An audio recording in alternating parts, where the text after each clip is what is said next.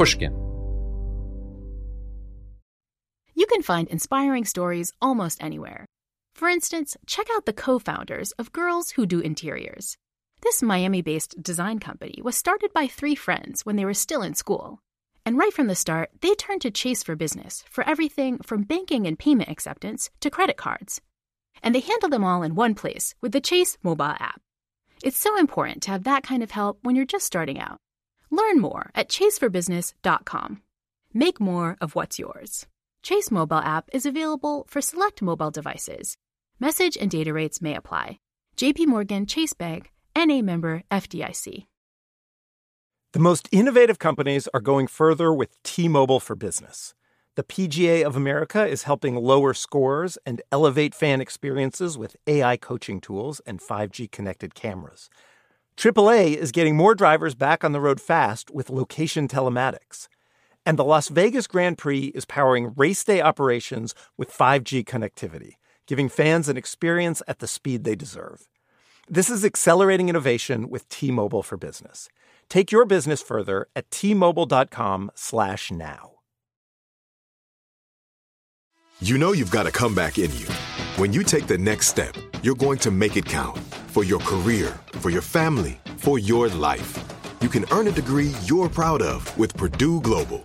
Purdue Global is backed by Purdue University, one of the nation's most respected and innovative public universities. This is your chance. This is your opportunity. This is your comeback. Purdue Global, Purdue's online university for working adults. Start your comeback today at purdueglobal.edu. From Pushkin Industries, this is Deep Background, the show where we explore the stories behind the stories in the news. I'm Noah Feldman. Throughout the long run of this pandemic, we've been running episodes to keep you, our listeners, informed about the latest changes in the emerging science of COVID-19, treatments appropriate to it, and public health responses available for dealing with it. As the country has gone through a substantial third wave of the virus, and as hospitals, especially in the southeastern United States, are coming dangerously close to capacity, we thought it was the right time to have another conversation about this topic, and particularly on what looks like it will emerge as the new normal in the wake of the Delta variant. Here to discuss this with me today is Dr. Susan Phillip. She is the health officer for the city and county of San Francisco. I wanted to talk with her in particular because San Francisco's COVID response is in many ways a model for major American cities. Nearly 80% of the eligible population is fully vaccinated there. Just last week, San Francisco made news by becoming the first big city in the US to require proof of vaccination to get into restaurants, gyms, recreation centers, or any event at all with more than 1,000 people. Dr. Phillip wields the power to write health orders for the city. She's been at the front lines of determining the right policy responses to the challenges of the current moment. Dr. Phillip, thank you so much for being here. I'm really looking forward to delving deeply into the complex policy questions that you're managing every day in your very important job. To start the conversation, I thought we should try to just do some level setting on the state of play of the science, recognizing that this is a moving target and that science is not an exact science when it's constantly getting data at every given moment. But I want to start by asking you about the Israel data that seem to suggest the need for booster shots, at least for people 60 and over, and potentially for more people, and how you think about that question of boosters interacting with the broader question of the different variants, Delta and beyond. Thank you. And thank you very much for having me today to speak with you. So, the news coming out of Israel and Science just recently that shows that a proportion of their hospitalized patients are actually fully vaccinated is concerning. And I think that goes along with the data that CDC and other agencies in the U.S. have shared that really is more of the step before that, looking at immunologic response and seeing that decline over time in some of these post-approval studies of people that have been vaccinated. And I think those together are leading to this conversation about boosters and when we do those in the United States and what that looks like. And that, of course, raises a whole set of other questions about the timing of doing that as opposed to getting first doses to as many people as possible.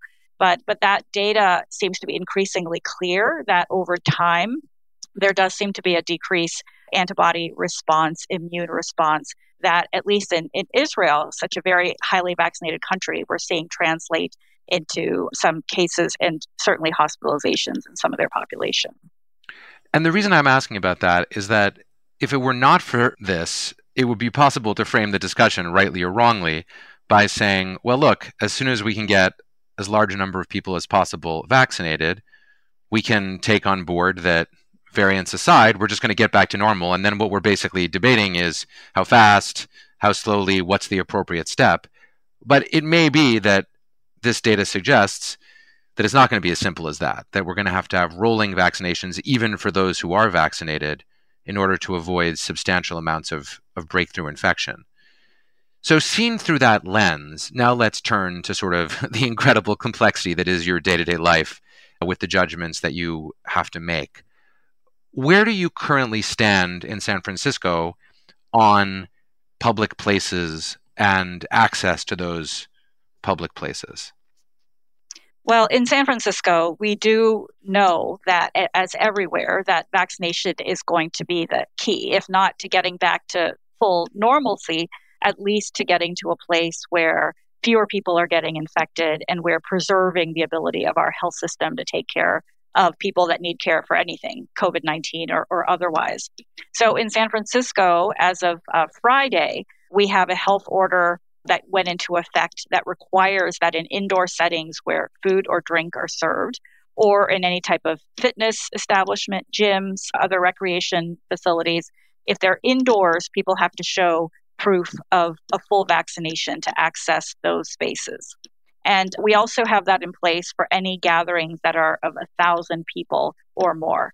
So these are some of the ways in which, we have a very high vaccination rate in San Francisco, but these are ways in which we want to encourage others to get vaccinated in order to access these spaces that we know are higher risk. Throughout the pandemic in the United States and worldwide, we've seen that these indoor spaces are among those that are highest risk for transmission.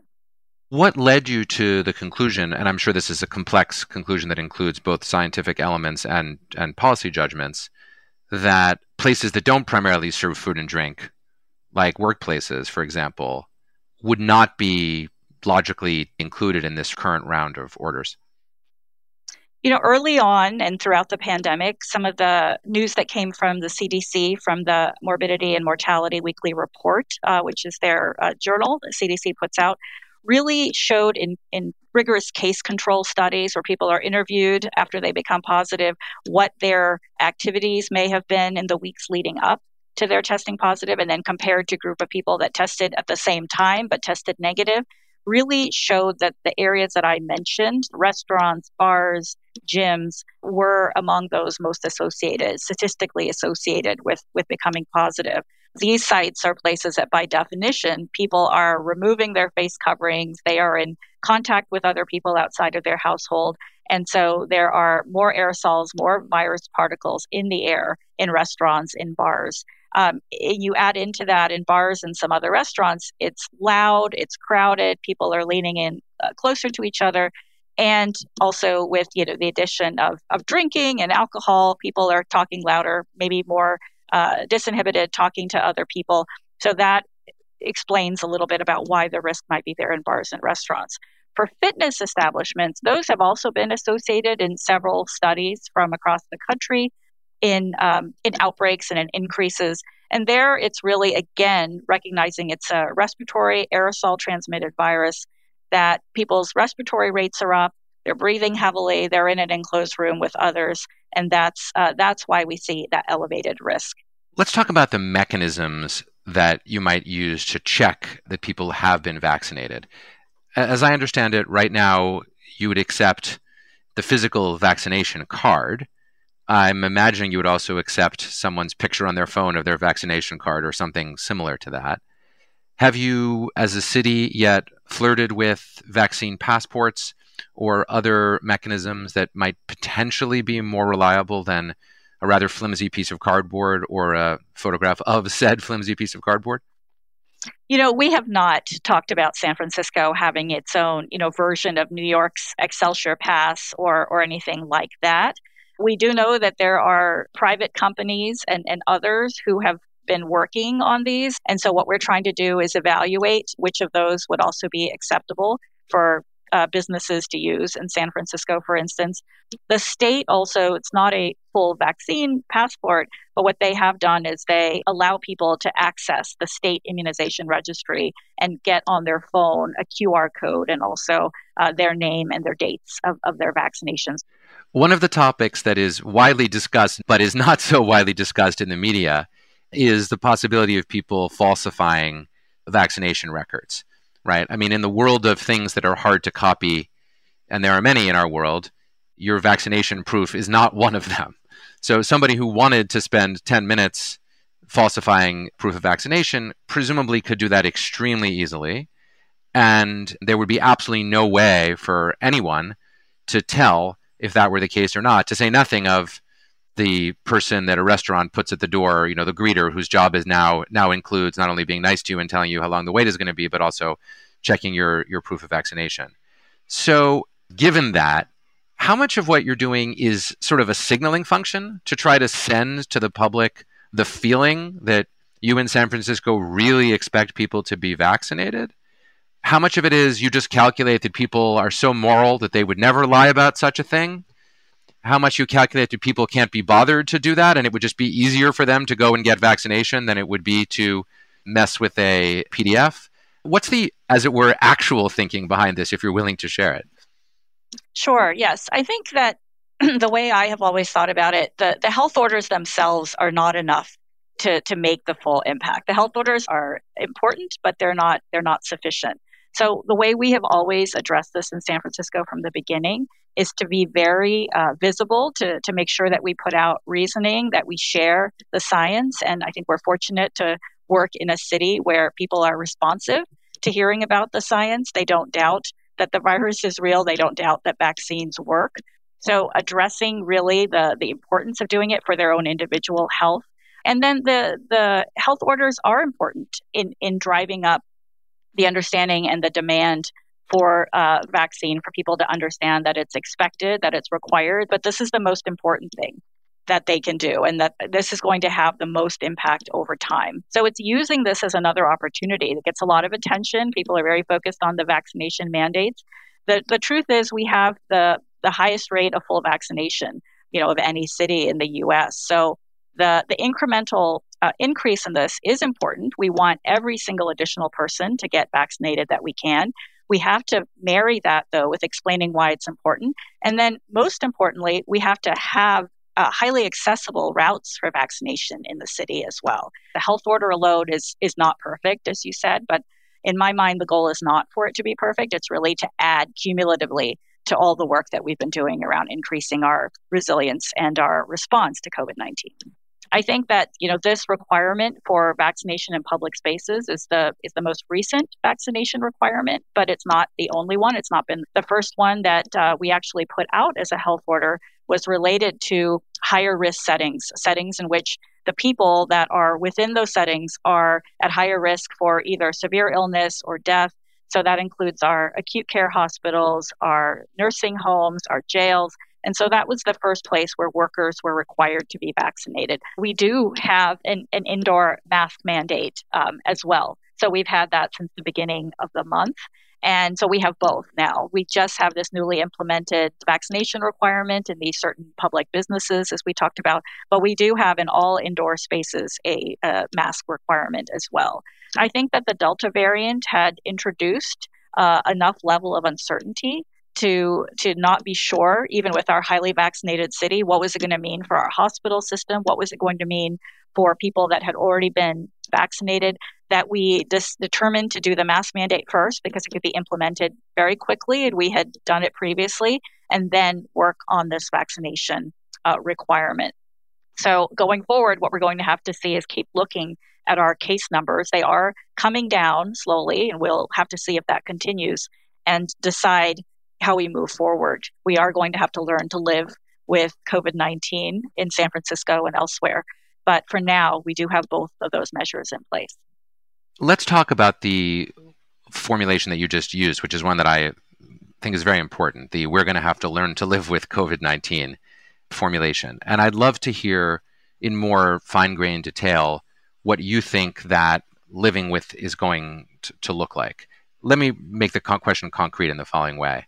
You've got great uptake at 80% or so of eligible residents getting a vaccine. That's amazing. Let's say you got to 95, right, which is as close to perfect as anyone's going to get. And let's say the Delta variant still existed, because it's still going to exist, although perhaps it will have burned itself out in this latest round, but it or other things like it will be back in the future. This doesn't seem like it's some outlying evolutionary development. It's a kind of to be expected and doubtless will be recurrent in various ways. We'll have to learn the names of lots of other Greek characters beyond Delta.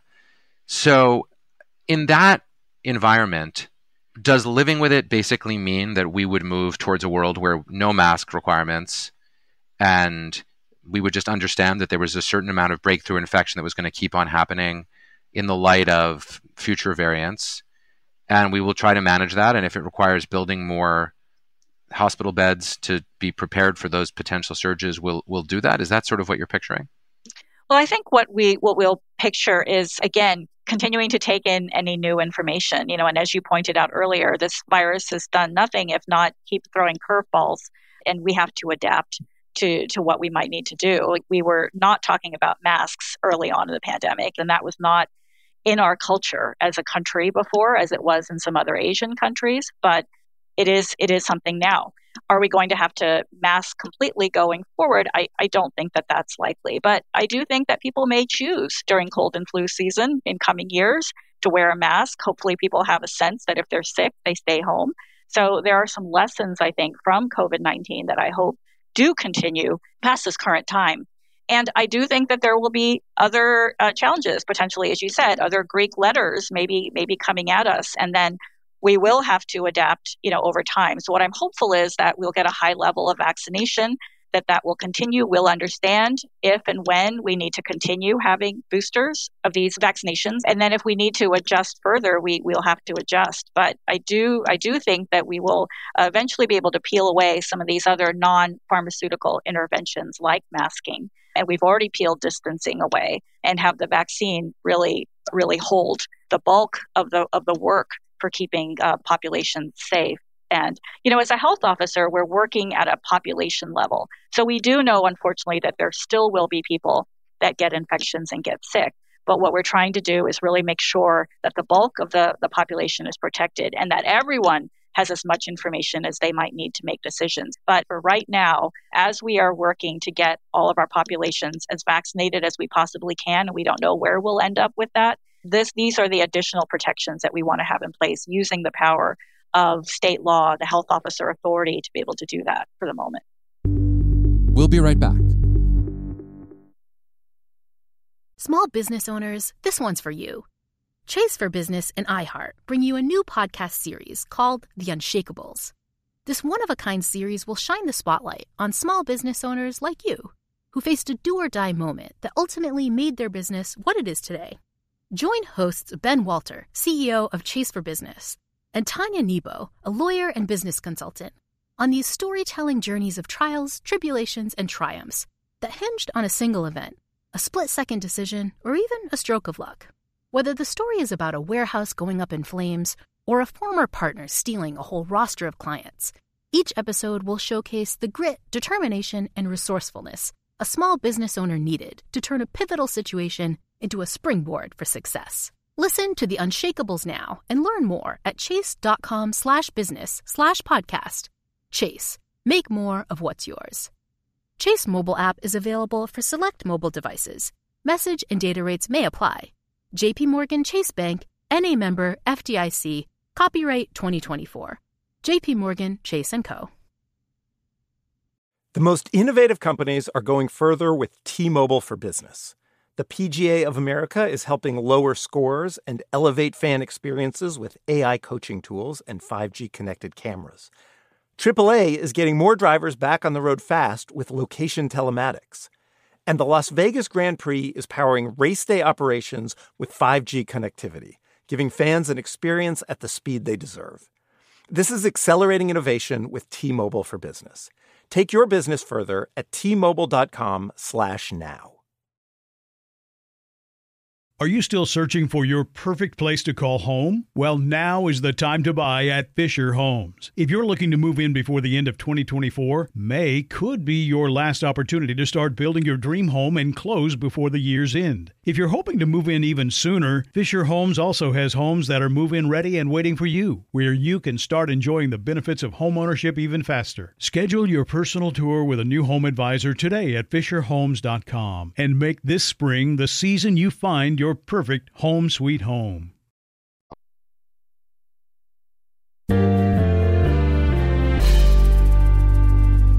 Where does rapid antigen testing, in your view, fit into this series of different measures that you're engaged in? I got my first wedding invitation post-COVID today that noted not only that they wanted people to prove vaccination to attend the wedding, but also that they wanted people to get a rapid antigen test that day.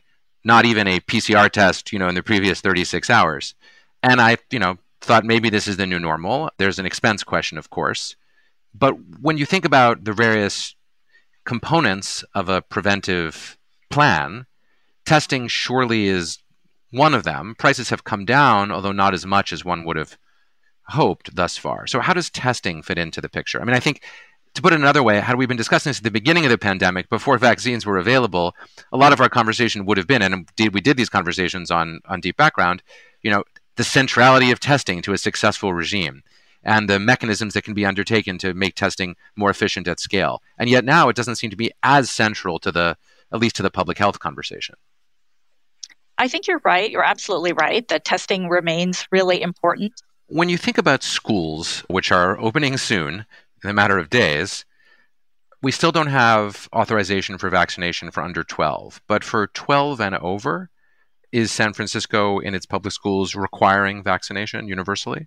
In San Francisco, our schools opened last week. It was very exciting because we had not had all of our schools open during the last year. And so we're encouraging them for 12 to 17, but they're not mandated.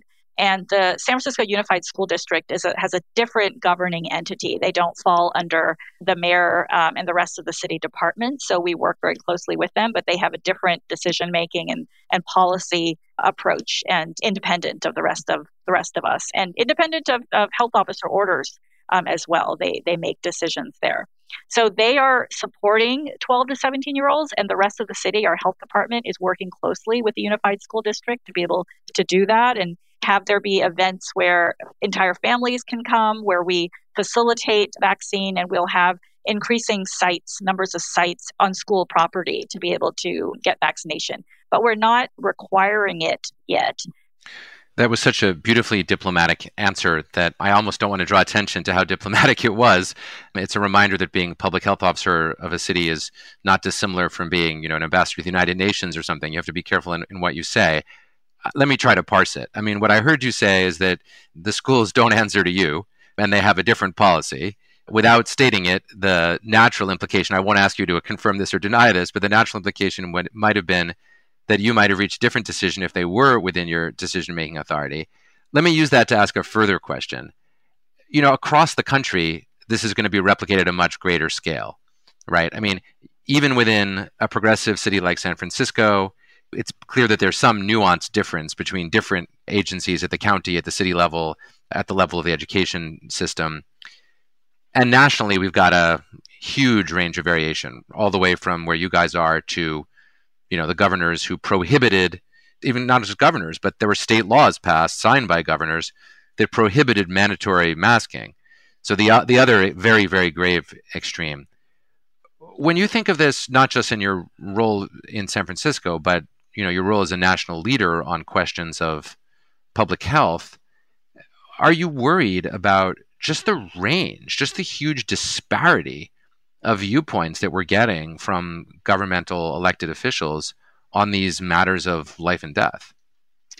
These are matters, as you said, of life and death. These are public health matters. These are scientific matters. And it really has been troubling since the beginning of this pandemic how there had initially not been a national response. You would think that when there was a pandemic, that there would be a coordinated response, that CDC would be at the forefront, and that we as local health department leaders would be responding to the same stimuli and not really trying to do our own thing and come up with how we were going to get PPE and how are we going to do testing and what was our approach going to be. It's been better more recently, but I think that set the precedent for there being such a diversity of opinion. And then this whole way of thinking that masks were a sham, that the virus itself was a sham, and this politicization of the response, of the science, of the health officials, many of whom my colleagues in California have received threats, have really been unduly harassed for just trying to do their jobs and save lives. So there is a lot there. It is really concerning. Last question. We mentioned the terrific rate of vaccine uptake that the city has. Are there measures that you have of what those numbers look like for people who are not just poor, but are actively homeless in the city?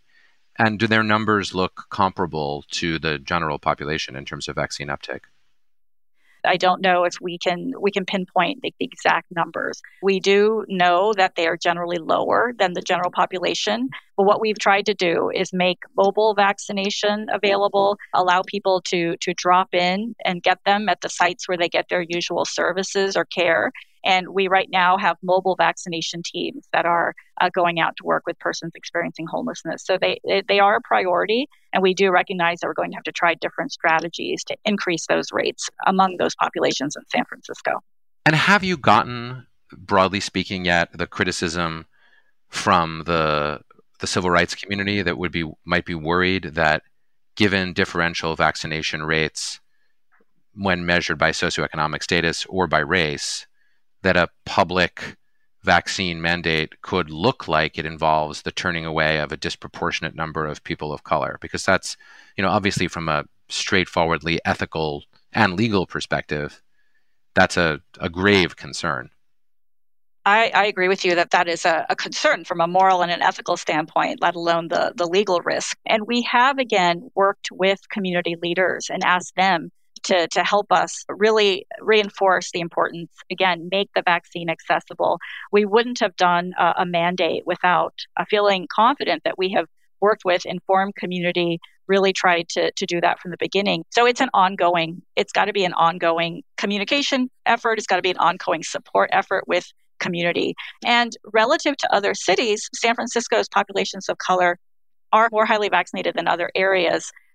So our Black African American population, 65% vaccinated right now. That's not as good as our overall percent of 79% of eligible, but we're working on getting there. That number is higher than it used to be, and we're going to keep working until it can get higher yet.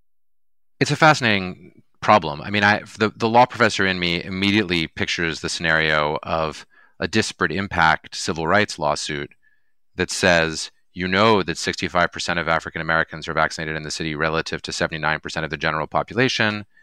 Therefore, that this ban will have a disparate impact on access to restaurants, fitness centers, and so forth on the basis of race. And in other contexts, the progressive position in general favors looking at disparate impact independent of discriminatory intent, right? The standard progressive position is we don't care how good your intent is. If the law has a disparate impact, that's a prima facie reason to treat it as unlawful unless a really good justification can be offered. And your case may well be that. And the conservative position is typically, no, we're only interested in intent when it comes to discrimination. We ought not to look at disparate impact.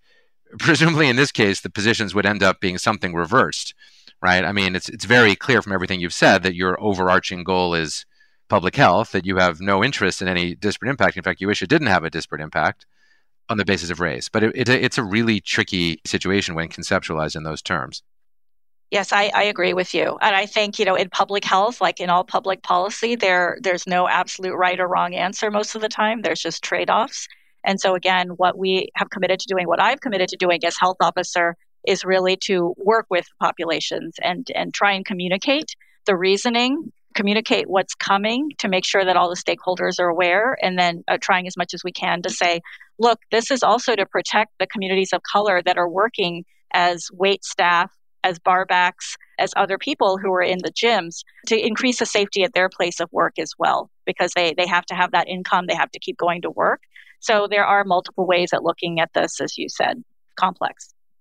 Susan, I really want to thank you for your time in describing and engaging with me about these policies and how you're thinking about them. I really value your insights into what the new normal might come to look like. And I also want to thank you for your very intense work over the last couple of years in an extraordinarily important and influential position. So thank you very much. Thank you very much for having me. I've enjoyed talking with you. We'll be right back. Chase for Business and iHeart bring you a new podcast series called The Unshakables. This one-of-a-kind series will shine the spotlight on small business owners like you, who faced a do-or-die moment that ultimately made their business what it is today. Join hosts Ben Walter, CEO of Chase for Business, and Tanya Nebo, a lawyer and business consultant, on these storytelling journeys of trials, tribulations, and triumphs that hinged on a single event, a split-second decision, or even a stroke of luck. Whether the story is about a warehouse going up in flames or a former partner stealing a whole roster of clients, each episode will showcase the grit, determination, and resourcefulness a small business owner needed to turn a pivotal situation into a springboard for success. Listen to The Unshakables now and learn more at chase.com/business/podcast. Chase, make more of what's yours. Chase mobile app is available for select mobile devices. Message and data rates may apply. JP Morgan Chase, NA member FDIC, 2024, JP Morgan Chase & Co. The most innovative companies are going further with T-Mobile for Business. The PGA of America is helping lower scores and elevate fan experiences with AI coaching tools and 5G connected cameras. AAA is getting more drivers back on the road fast with location telematics. And the Las Vegas Grand Prix is powering race day operations with 5G connectivity, giving fans an experience at the speed they deserve. This is accelerating innovation with T-Mobile for Business. Take your business further at T-Mobile.com/now. Are you still searching for your perfect place to call home? Well, now is the time to buy at Fisher Homes. If you're looking to move in before the end of 2024, May could be your last opportunity to start building your dream home and close before the year's end. If you're hoping to move in even sooner, Fisher Homes also has homes that are move-in ready and waiting for you, where you can start enjoying the benefits of homeownership even faster. Schedule your personal tour with a new home advisor today at FisherHomes.com and make this spring the season you find your perfect home sweet home.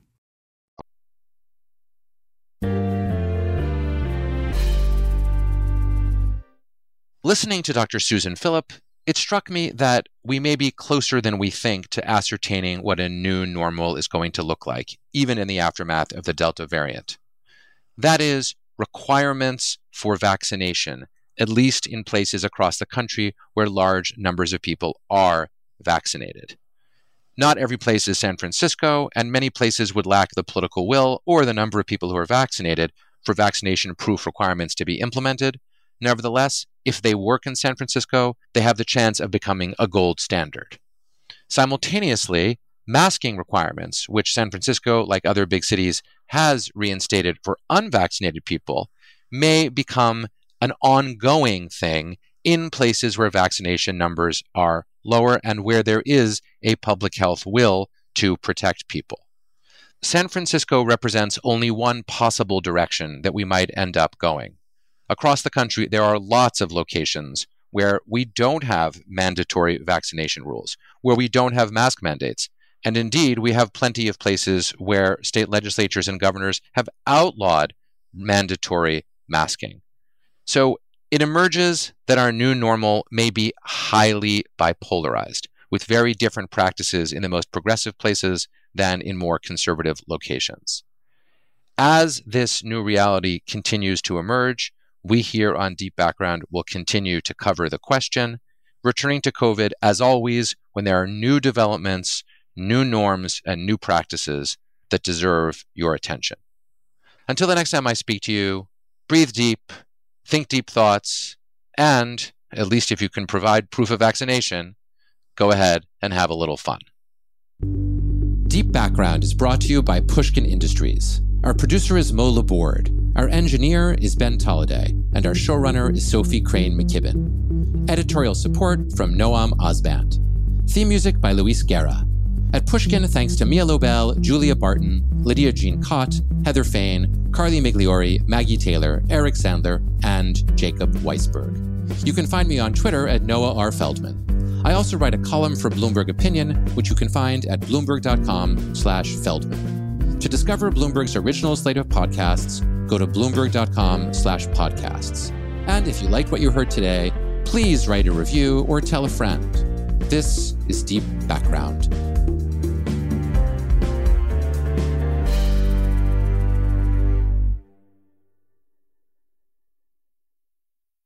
Are you still searching for your perfect place to call home? Well, now is the time to buy at Fisher Homes. If you're looking to move in before the end of 2024, May could be your last opportunity to start building your dream home and close before the year's end. If you're hoping to move in even sooner, Fisher Homes also has homes that are move-in ready and waiting for you, where you can start enjoying the benefits of homeownership even faster. Schedule your personal tour with a new home advisor today at FisherHomes.com and make this spring the season you find your perfect home sweet home. Hey guys, back at the playground again, huh? Yep. You know what this playground could use? A wine country. Heck yeah, and some waves so we could go surfing. Oh, yeah. Love that. A redwood forest would be cool. I'm in. Ski slopes. Let's do it. Can a girl go shopping? Yeah, baby. Wait. Did we just invent California? Discover why California is the ultimate playground at visitcalifornia.com. I'm so excited to tell you JCPenney and country music singer-songwriter Walker Hayes are partnering together on a new limited-time men's collection for the everyday guy. What I love about Walker Hayes is his laid-back nature. He's a family man, and being a country megastar while also having 7 kids, you know he likes to keep his style cool and casual. This new collection is perfect for the guy living the t-shirt life or someone wanting some fresh options that feel just as good. It's easy to wear, affordable styles that celebrate the ultimate family man, along with the quality, durability, and sensibility dads appreciate. Available online Saturday, May 4th at jcp.com and in-store Thursday, May 16th, just in time for Father's Day. Limited time only. JCPenney, make it count.